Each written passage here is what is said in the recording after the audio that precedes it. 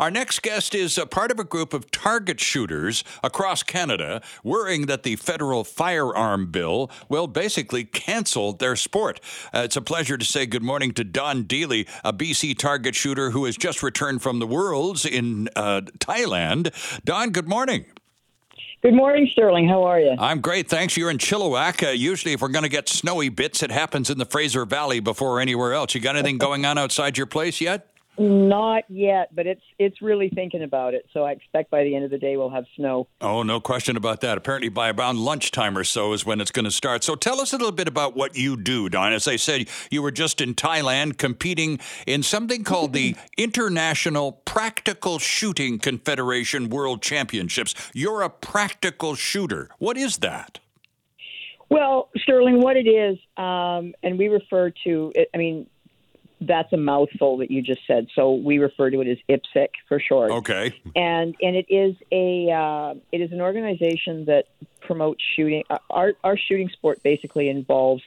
We loosely use the term running and gunning, and I personally hate that term. But we have courses of fire where we have stationary targets. We have targets that move.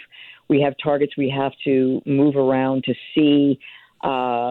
We lie down, we stand up, we go over and under obstacles and around obstacles. And it is a sport that is very heavily regulated. There are over 100 member nations in our community, many, many, many tens of thousands of competitors all over the world. And it's interesting to note for people who don't know that in addition to the firearms licensing regulations that we have to have like any other shooter in this country, right, we also have to obtain what's referred to as a black badge, which entails further instruction and further certification in order to be able to hold that. So we're vetted over and above. Yeah, exactly. And as if anyone who possesses any kind of access to firearms in this country hasn't gone through any number of hoops. It's quite a process, Don, to even get a license to buy a .22 for crying out loud, to say nothing of a handgun. Well, and that's the thing, and I run into this all the time, where I'm speaking to people who have no knowledge of the Firearms Act and who are not familiar with what we go through in order to obtain our licenses and our firearms. Sure. And it really is quite numbing, mind-numbing when you actually sit down and think about it, because we are some of the most heavily vetted and tracked individuals in the country. So let's talk a little bit about sport shooting. The Prime Minister many months ago said, quote, other than using firearms for sport shooting and hunting, there's no reason anyone in Canada should need guns in their everyday lives. And most people will go, yeah, okay. But then it's the definition of sport shooting. And basically what the government is hanging its hat on is the Olympic sport shooting. And that doesn't include your sport, does it? So what's the difference between what you do and what they do at the Olympics? Well, the Olympics, you have biathlon, you have target pistol, and you have shotgun. The guns are completely different in the Olympics, and I'm a little vague on some of the Olympic details. 22 caliber ammunition is outside of the shotguns. 22 caliber ammunition is the only ammo used in Olympic sports. We use all varieties of pistol ammunition in our sport, and it galls us because we are elite athletes too. We have world championships too. We train physically. We train on the ranges. I just got home from the range last night at like 11:30 at night. And somehow we are not considered elite enough. There are about 5,000 IPSC shooters, competitive shooters, in my sport in Canada right now. There's a handful of Olympic shooters.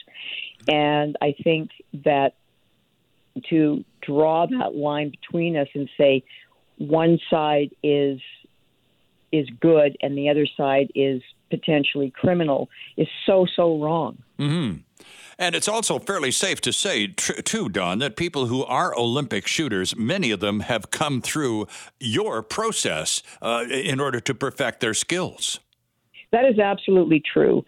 And the way things are going right now, we will have no way to grow our sport. If somebody comes to me and says, look, IPSC looks really fun, it looks really interesting, I want to develop my skills. Mm-hmm. And let me reiterate that our sport is so laden with safety protocol.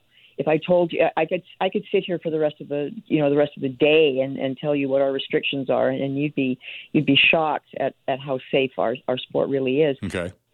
I can't help somebody. I can say, look, I can take you to the range and I can show you, but I can't loan you a handgun. Right. I can't transfer a handgun to you.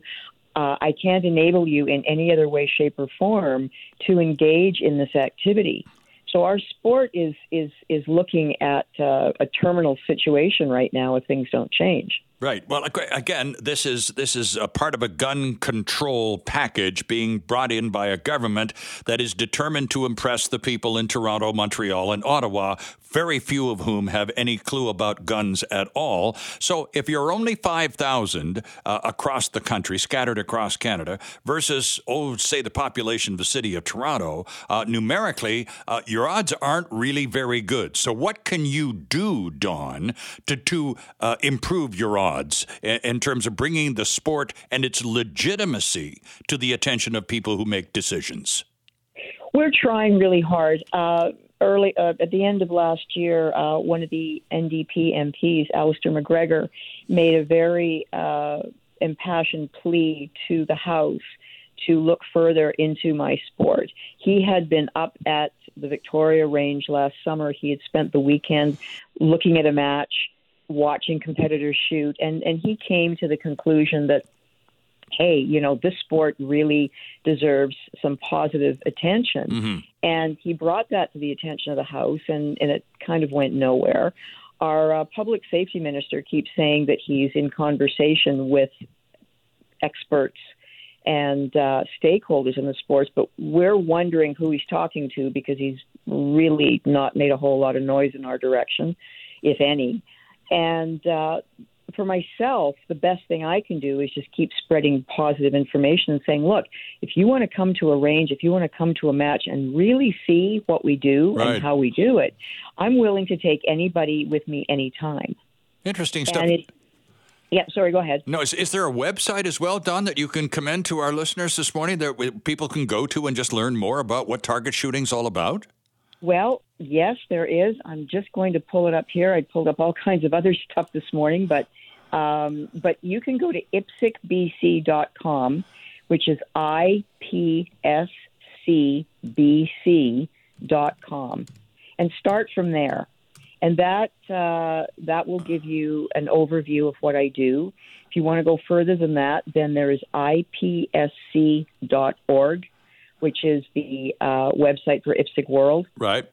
And that will tell you about the distribution of our matches, what they entail, the level of competition that we compete in, where the matches are held, what the divisions are. It'll give you a rundown on exactly what it is that I do. And it's not just getting out there flailing guns around and throwing ammo downrange for the sake of hearing a gun go bang. It's right. a very, very strictly regulated, and highly competitive sport. All right, so that's a good website, friends. It's IPSBC, IPSCBC, IPSC, IPSCBC.com. That's correct, yes. All right. It's a great website, too. Thanks for this. Good to talk to you, Dawn. I hope to have the opportunity to do it again. And going to be very interesting now that we know a little bit more about what target shooting is all about. We're going to see exactly how close to cancellation you get and hopefully avoid that fate. Thanks for doing this with us this morning. Anytime you want to talk, Sterling, I'm here. And anytime you want to go to the range, just let me know. That would be fun. I appreciate that. Thanks, Dawn. Thanks, Sterling.